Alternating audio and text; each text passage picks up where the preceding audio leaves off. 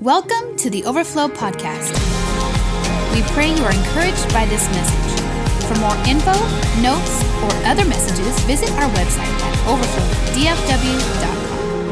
Well, hey, we're continuing our series today called God of Promise. Some of y'all been enjoying this series, and I'm not going to do a big recap today, but I do want to recap our theme verse for the series. It's Hebrews chapter 10, verse 23. If you will declare this with me, let us hold tightly. Come on. Let us hold tightly without wavering to the hope we affirm. For God can be trusted to keep his promises. One more time. Let us hold tightly without wavering to the hope that we affirm. For God can be trusted to keep his promises. Aren't you grateful for that? Well, we've been doing this series called The God of Promise. And we're talking about the theme of God's promises through individuals throughout the scripture. We've talked about the Adamic covenant that happened with Adam and Eve. We talked about the Noahic covenant. And last week we talked about the Abrahamic covenant and how that is God's covenant for his people, his representatives on the earth. In fact, even still today,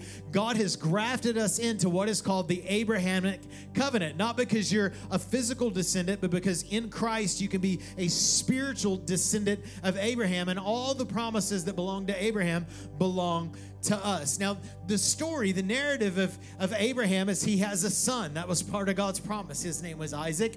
And then he has a grandson who is named Jacob, right? Y'all remember Jacob? We did a series last year called Striver, and we talked about Jacob. And Jacob's name, after he strived with God, was changed to Israel.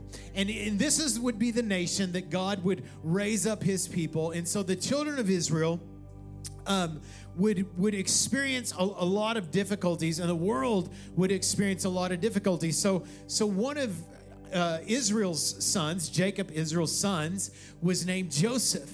And God had incredible favor on Joseph, and Joseph ends up under the greatest empire of the world through just a series of, we'll do a series one time on Jacob, Joseph, and just through a series of God's favor on his life and some rejection from men, God places him in a unique position where he is serving under Pharaoh, the greatest empire of the world. And he actually becomes second in charge, and everything that was under the rule of Egypt was actually under the hand of Joseph.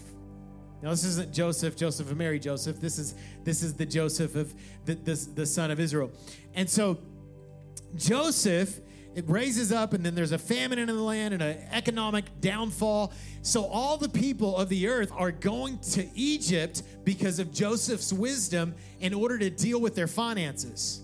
Really what it is. And so the children of Israel over that time actually become enslaved because they're in debt to the empire of Egypt. And so eventually Joseph dies and they forget about it.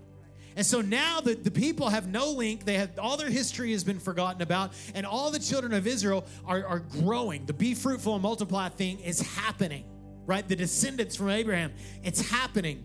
And so as this happens, a Pharaoh rises up and he says, you know what? These people are growing in number. And if we don't do something about it, then they're going to take over, and we'll become their slaves. And so what he does is he gives a decree in the land. He says, you know what we need to do? We need to get rid of the babies.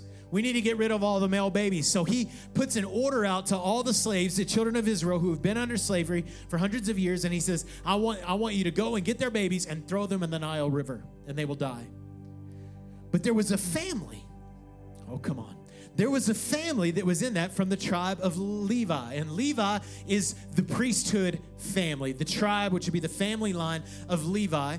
And so Levi, these parents from the clan of Levi, they have a son. And they said, we don't want them to get our son. So they take their son and they put him in a basket, and they put him in the Nile River, but in a basket, and he's protected among the reeds.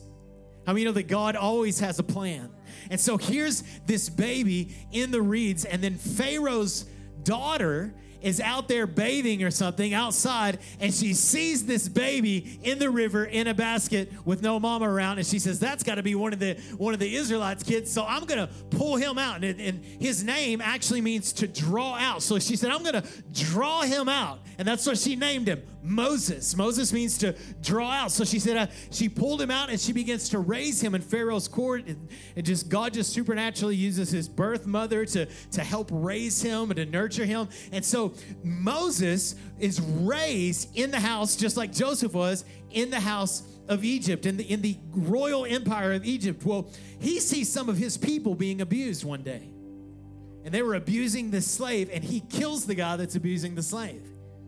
And so he flees for his life, and he takes off to this land called Midian, right? Now check out this scripture. Why did that happen? Why did this happen? This is why it happened. Not just because it happened, it was a circumstance, it was because God had a plan. Exodus chapter 2, verse 24 says that God heard their groaning. God heard the groaning of the children of Israel. God heard their groaning, and he remembered.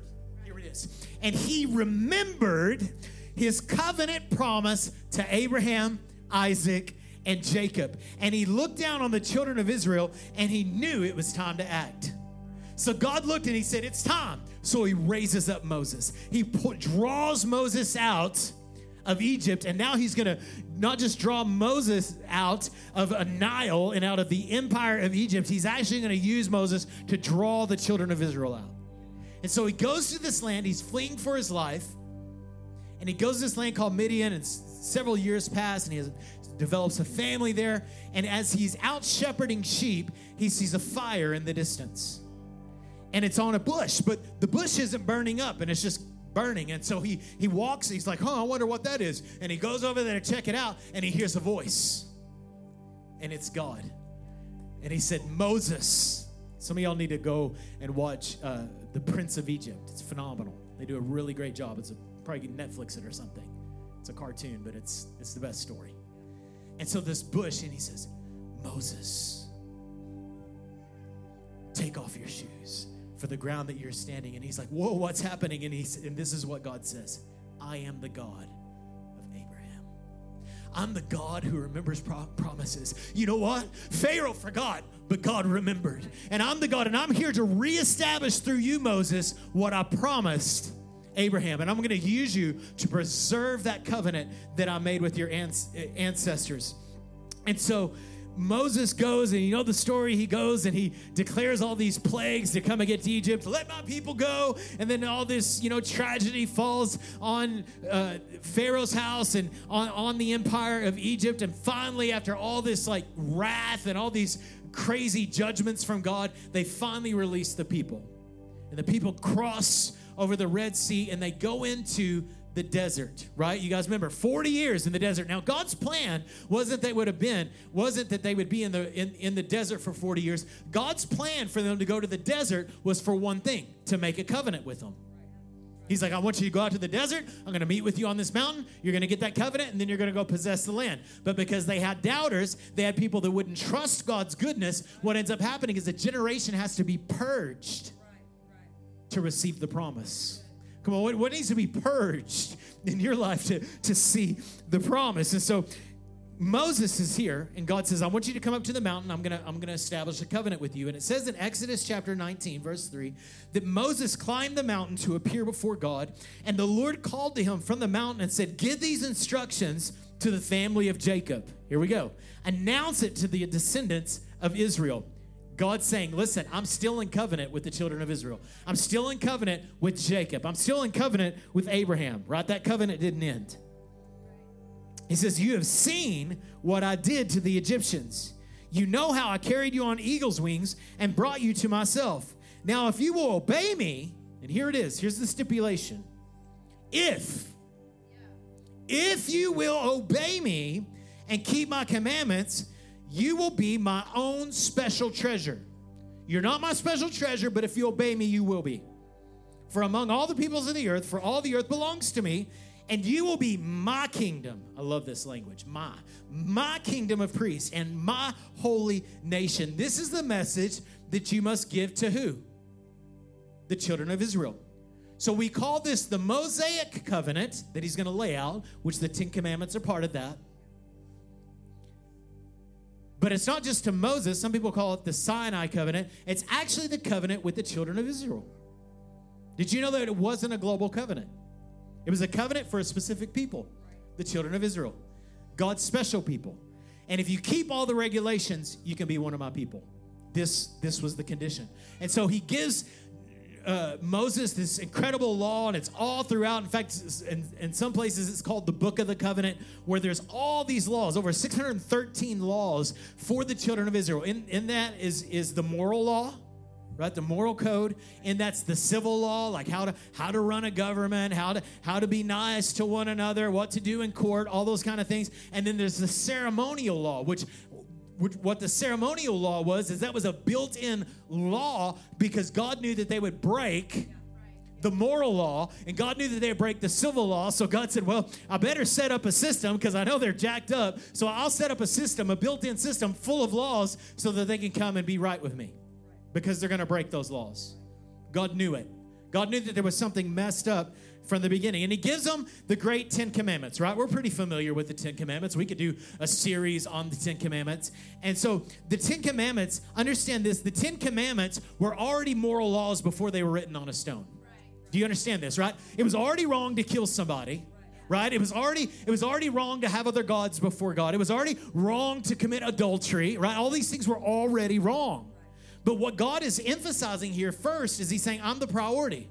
Right? Love the Lord your God, right? Now, have no other gods before me, right? I want to be the priority. I need to be the priority. I'm signing this contract. I'm signing this covenant. I need to be the priority. Have no other gods before me. So in Egypt, man, they had all kinds of gods. And God said, I don't want you to be like that. I want you to be different. No other gods. I'm the only one. Then he says, don't misuse my name. Why is that so important to God? Don't misuse my name. Right? We think that just means using the Lord's name in vain. But we do it a lot of other ways. Right? Some people call themselves a Christian and don't live like a Christian. Guess what you're doing? You're using the Lord's name in vain. Right? Basically what God is saying is, listen, that is my covenant name. This is the name that I've given you to sign that contract. This is my covenant name. So don't misrepresent me or misappropriate my name. So you need to be careful. There needs to be some weight when you say the name Jesus. There needs to be some weight when you use the name God. I'm far more offended when I watch something and they use Jesus Christ as a slang word than I am when they use the F word. Why? Because his name is holy. That name has a purpose. So careful using that name. Then he gives us what's called the Sabbath, which the Sabbath was already in place, right? It was in the book of Genesis we see the Sabbath. So God's saying, hey, listen, just to remind you, keep the Sabbath, make it holy. And this ends up being the longest of all the commands. Interesting, because it's based on rest. And then he gives the other 10 commandments that are basically protecting people, protecting family with adultery, the honoring your father and mother. What is that? That's protecting family, because in those days it was oral tradition. So God's like, listen, this covenant is important, so you need to honor your parents, because if it's going to last hundreds of years, you need to honor the people that are passing it down to you. They didn't have like the internet where they could just Google, well, what does the law say? So God's saying protect family. He's saying protect the reputations of others, right? Don't bear false witness. We say don't lie, but it's bigger than that. Did you know when you share a blog or an article that's false, fake news, did you know that you're bearing false testimony? Because you're saying something is true that's not. So do your research. That's why I'm very careful about just reposting something because I can chime in with it and amen. Do I know it's true? Is it accusing a person? I want to make sure that I'm not giving out false accusations, right? And then he talks about, property and don't steal. Don't take what somebody else has worked for. And then he says, don't covet. Don't compare yourself to what somebody else has and desire. And it's so easy in a social media world, right? To where we look at somebody else's Instagram and we're like, I want that life. What is that? That's covetousness. It means that you're not content with what God has given you. So God lays all this out. Why is he doing this? Because he's saying, listen, I want to remind you, these are already good things. I want to remind you these things are important to me. These are moral issues, right? Murder is a moral issue. It's an American issue because it's a moral issue. Do you understand? And we should have laws in place that protect life at every level. Come on. From the womb from what a police officer is delegating. We need to have it everywhere. Those justices need to be in there, right? Because God loves justice. So I want to talk for a little bit about the shadow of the law. Today we're talking about the shadow and the light. So the shadow of the law, Hebrews 10:1 says, the law was only a shadow of the good things that were coming. So a lot of people have made their faith, their life about this law. Some people call it the Levitical law was really the ceremonial law, but they say it's really about the law of Moses, the law of God, the law of God. And they have this emphasis. But the law, listen, the law is a shadow. That's all it is. It was a shadow for God. See, the thing is this, is the law had a problem. The Mosaic law had a problem. It's not that it wasn't good. In fact, Psalms tells us that the law of the Lord is perfect, converting the soul. It wasn't that the law was good. The problem is that people are bad. So the law was good, but the people were bad, and the law was contingent upon people obeying the law. So it's broken. It's messed up. Broken literally by the choices of people, but also broken because it has so much weight on people's ability to keep it. Are you tracking? And so it had a problem. And it has a stipulation in Deuteronomy 28. Basically, it teaches if you obey, you'll be blessed. If you disobey, you'll be cursed. Right? You do good things will happen to you. You do bad things will happen to you. Well, that's true, reaping and sowing. But he's like, listen, if you don't keep every jot and tittle, if you don't write these things in front of you, if you're not continually looking at the law going, am I performing, and perform those things, you'll live under a curse. And like you and like me, if that was where we are living now, we're all cursed because we're all breaking them. You say, well, not me, I'm a good person. Do you love the Lord with all of your heart? I know you say it, but your complete, total heart, is it completely devoted to him? Come on, Sergio, you'll go, oh, no, I fail miserably. I don't really love God with all my mind. In fact, most of the time I'm thinking about myself. Most of the time I'm putting me first. So the law had this problem because it was rooted in people's performance. Although it's about the goodness of God. So when God was giving the covenant to the people, listen, I'm not saying we shouldn't. I think it's good. I think it's good to have the 10 Commandments somewhere, but we make such a big deal about, let's just destroy the 10 Commandments because look, don't let them destroy. They're going to take down the 10 Commandments. They're going to say, people aren't keeping them anyway. I mean, why are you making such a big deal and being mean-spirited about it? I'm not voting. I'm voting to keep them there because I believe it's important to value God's word. But listen, don't make such a big deal when somebody wants to take it down because they're breaking all that stuff anyway. And Jesus said, you're probably breaking it in your heart. Because it doesn't work to have a list to live by. It works to have a heart that's transformed. And if your heart's transformed, you'll fulfill the list. And so they have this law, and then when Moses is up there getting it, guess what's happening? The children of Israel building golden calves. I mean, the new had wore off before it was new. It's like it's like you wrecked the car before you got it home. Right? There was no way in keeping these roughly 613 laws. But within these laws, there was built in a system, right? A ceremonial system to deal with it when you broke it. Because we break it. And so you would have what's called the priesthood. Well, where did Moses come from? The tribe of Levi. The tribe of Levi is the priesthood. God said, I'm going to use that tribe. They'll be my priests. And so Moses is actually not just a prophet. We call him a prophet. But Moses is a priest prophet. Because he's from the tribe of Levi. This is the reason why he's able to go into the temple. Whereas other people that weren't, well, and he was from the tribe of Levi. That's why. But the reason why he could go in is because he had that priesthood on his life. He was born into it. So, Hebrews chapter 8, verse 6. Everybody say, but now. So when you see that, you're like, that's the way it was, but now. Look, but now, Jesus, our high priest. Is Moses your high priest? No, he was the children of Israel's. Tracking? Yeah. Who's your high priest now? Not the Pope. Jesus. Not your pastor. Jesus. Jesus is your priest. Right? So Jesus, a priest is basically a representative of God. That's all it is. Either a representative of the people to God or God to the people, which is usually a prophet role. And he says, but Jesus, our high priest, has been given a ministry. Look. If you struggle with this, just read Hebrews. It'll clean it all up. Is a far superior, has given a ministry that is far superior to the old priesthood. For he is the one that mediates for us a far better covenant with God. Based on what? Better promises. It's based on better promises. And one of the promises is you don't have to perform all the time.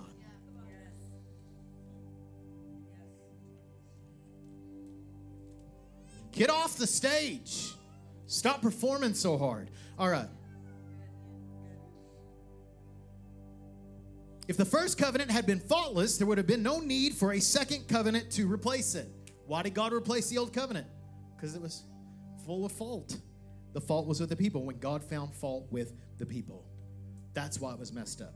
He said, the day is coming when I will make a new covenant.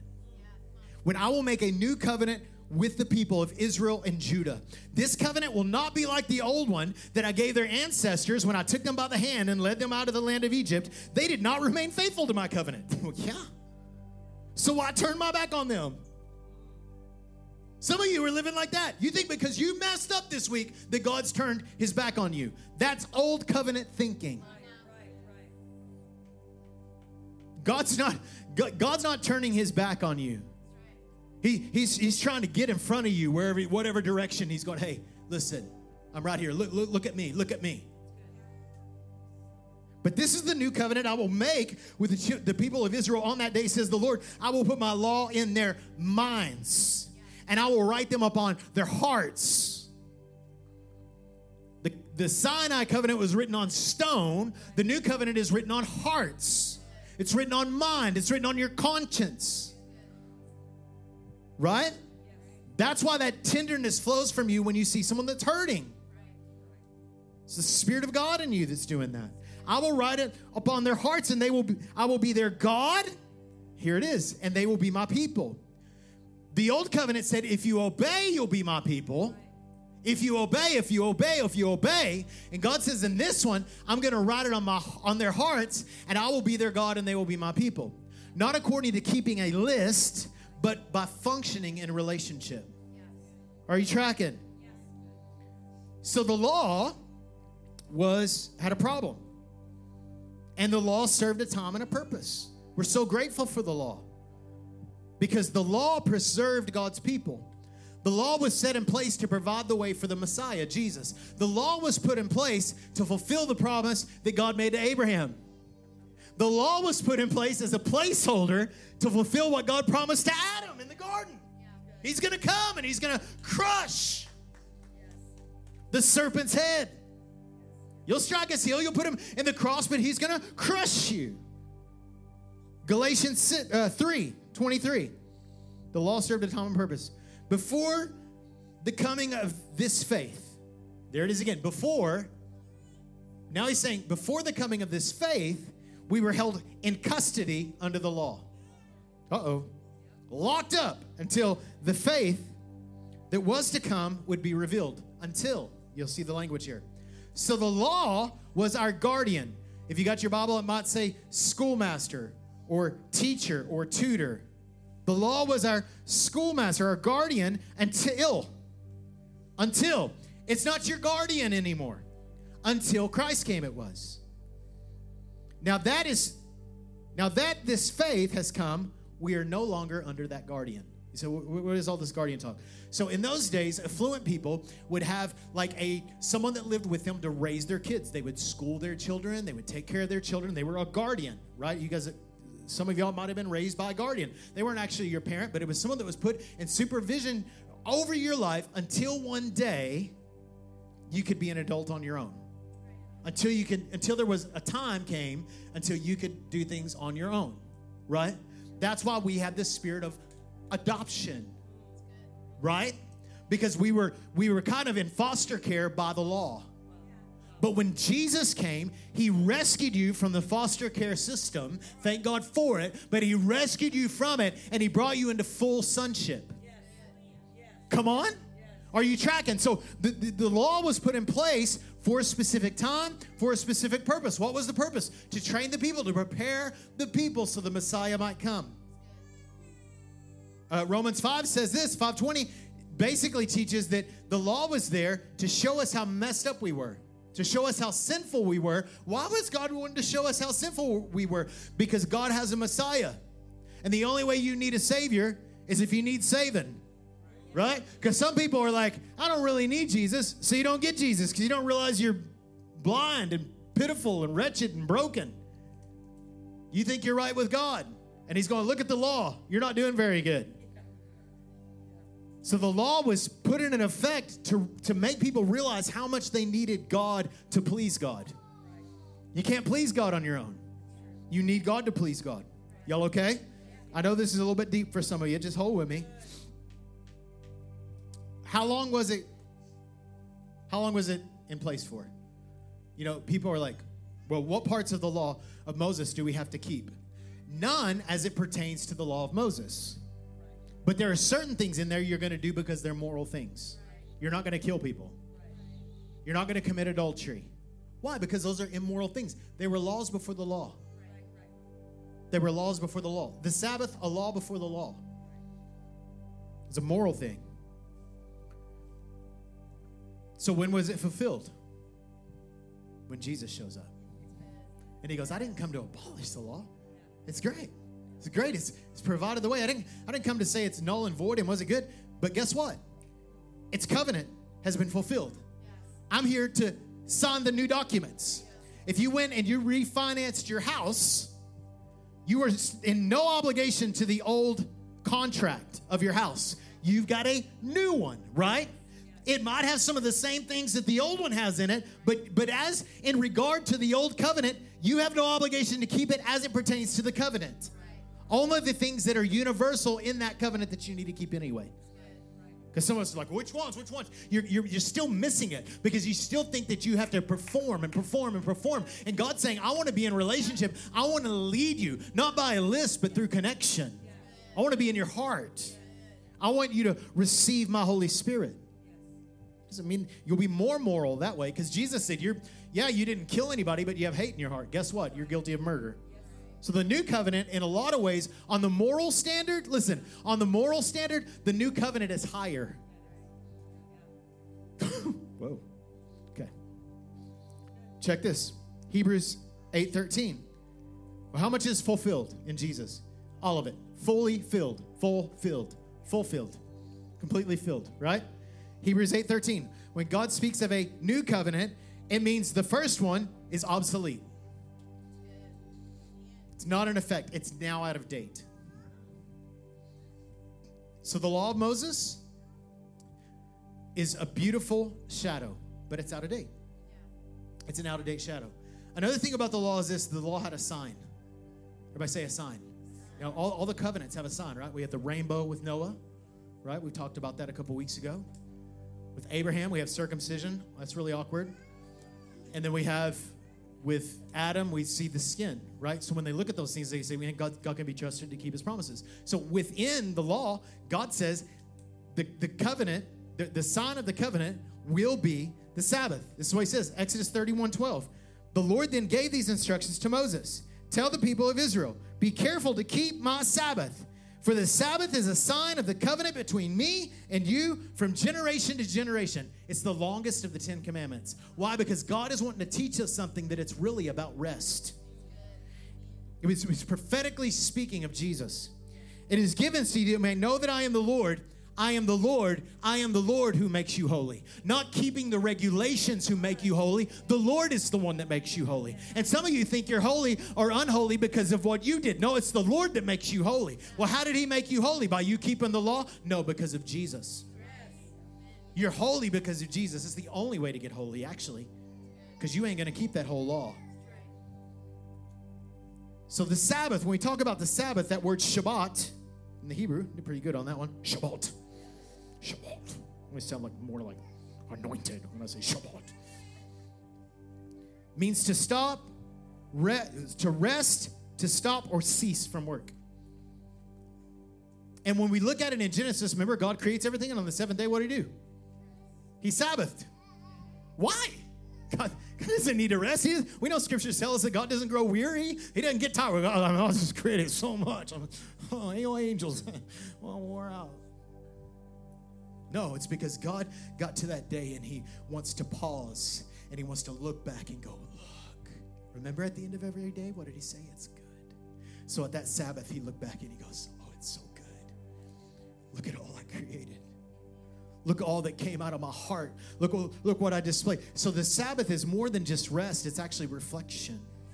The Sabbath is a time that we can go back. So for me, like we have Fridays. And I used to have this weird thing on that I hated my day off. It was my least favorite day of the week because I felt like I wasn't accomplishing anything. And the reason is because I was only ceasing. I wasn't reflecting. Right? I wasn't remembering the Lord during that time. I was just going, well, I got the day off. I really need to do something. I really need to do something. I really need to do something. Is anybody else like that? Is anybody else just like laborious? That's me. I'm with you. I'm there. I'll break it.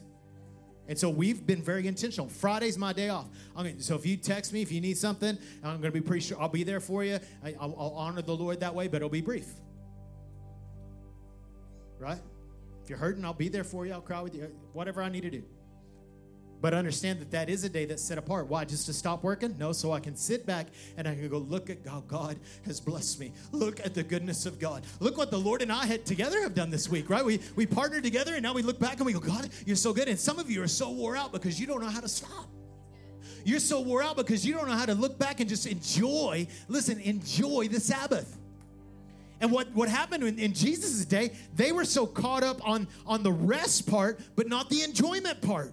They were like, you don't heal on the Sabbath. And Jesus is like, what are you talking about? I'm the Lord of the Sabbath.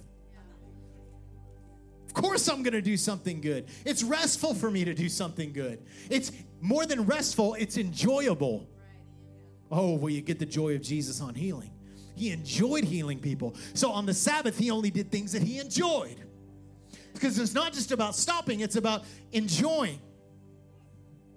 It's a time to look back and reflect and remember and enjoy what has been done. And beloved, it is critical to your health. God made you to be a person of reflection. I know that sounds boring to you. Some of you younger people are like, oh my gosh, I have to like put on a monocle and like, no. You just need to go, man, God, you're so good. You need to have a time where you just reset, refresh, remember the goodness of God.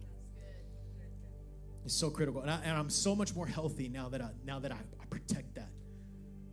Pastor Leslie and I've had conversations. She's like, "Why are you so like?" I'm like, "Because it's a holy time. It's a set apart time of God. God commanded me to do this. God gave me this pattern to do this, and see how much more healthy I am now. I ain't gonna lie, preaching's my favorite. It's my favorite thing, but my favorite day now is the day of rest, because on my day of rest, I can look back at when I preached that past week and I can go, man, look what God's doing. I just get to see the goodness of God. I get to see the miracles that happen in this house. And I just get to reflect, and there's no grind to it. It's just enjoyment.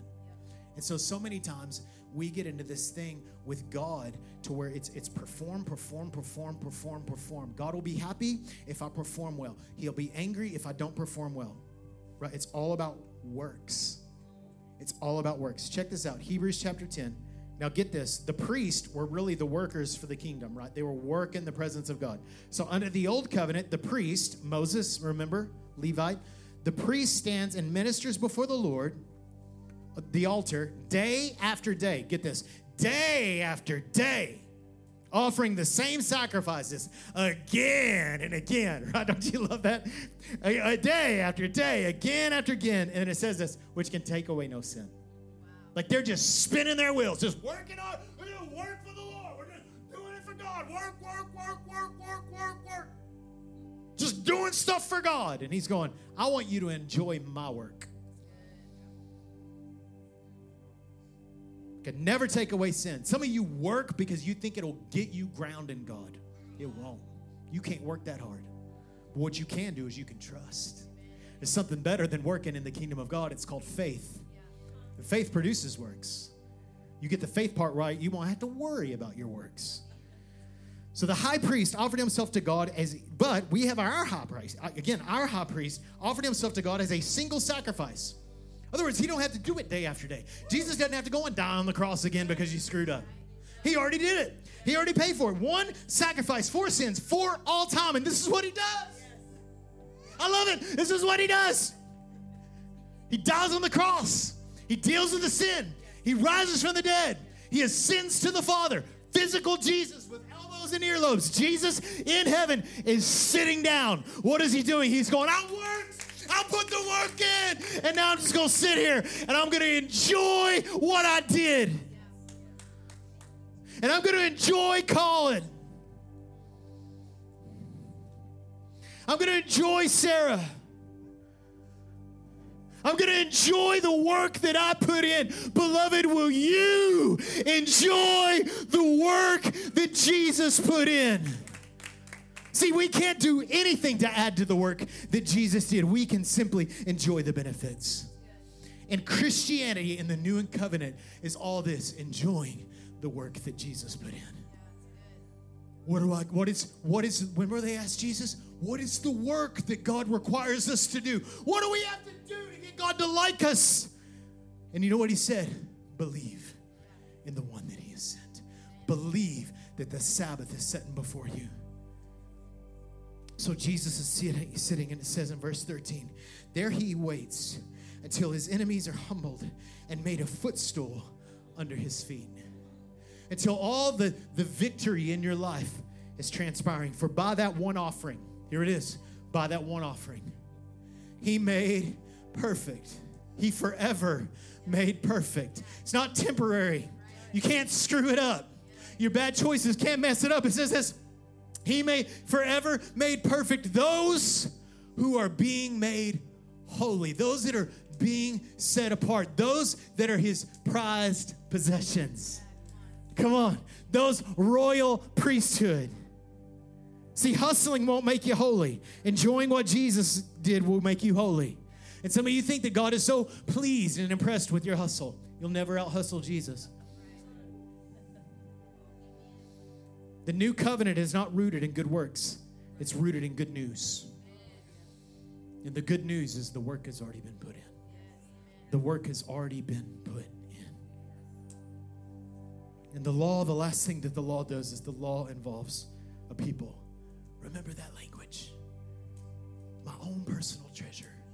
My people, they belong to me. I read this week that was explaining this verse, and the commentator made this statement. He said, it's like the world is God's ring, and his prized possession is the jewel that sets in that ring.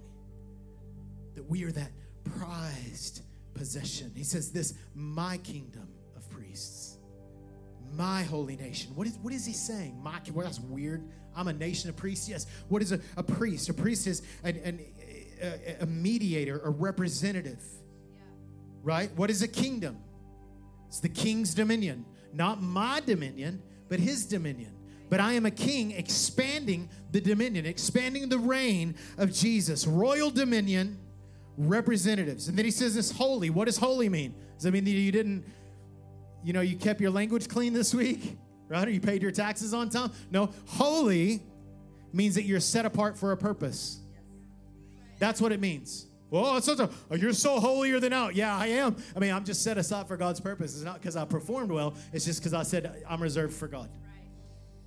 I'm reserved for God. Right? Set aside for purpose, a holy nation. So basically what he's saying, he's like, they're my people. They are set aside representing the God of covenant on the earth by advancing the dominion, by his dominion on the earth. Let me say that again. A people set aside representing the God of covenant on the earth by advancing his dominion. That's what it means to be a holy nation. See, the Mosaic covenant was a covenant with Israel. The new covenant is for those that are in Christ. So how do I get into the covenant? How do you get into the new covenant? You be in him. You got to get in him to get in on it. That means that you have to trust Jesus with your life. That means you must believe in the one that God has sent. One more scripture. 1 Peter chapter 2, verse 9. You are chosen. I love that he uses the same language that was in the law. You are chosen people. You're picked. God chose you. This is such good news. This is so good news that God looked at me. I think about when I was 18 years old. I was a hypocrite. I've been going to church for 2 years, and I was that Christian. So hypocritical. So double-lived. And I look back in the springtime of 1993, and I look back. And I go, man, God looked at me, and he said, I want you, Josh Brown. I want you. Oh, that a God like that would want a jacked up man like me. He said, you are a royal priesthood. You're not some sinner saved by grace. No, you're royalty. You represent me. You're a holy nation. You're set apart for me. You're my possession. And as a result, because he picked us, because he set us apart, it says this, he called you out of the darkness, out of the shadows, out of the place of darkness, and he brought you into the light. The kingdom of his son, Jesus, he brought you in, and he said, you're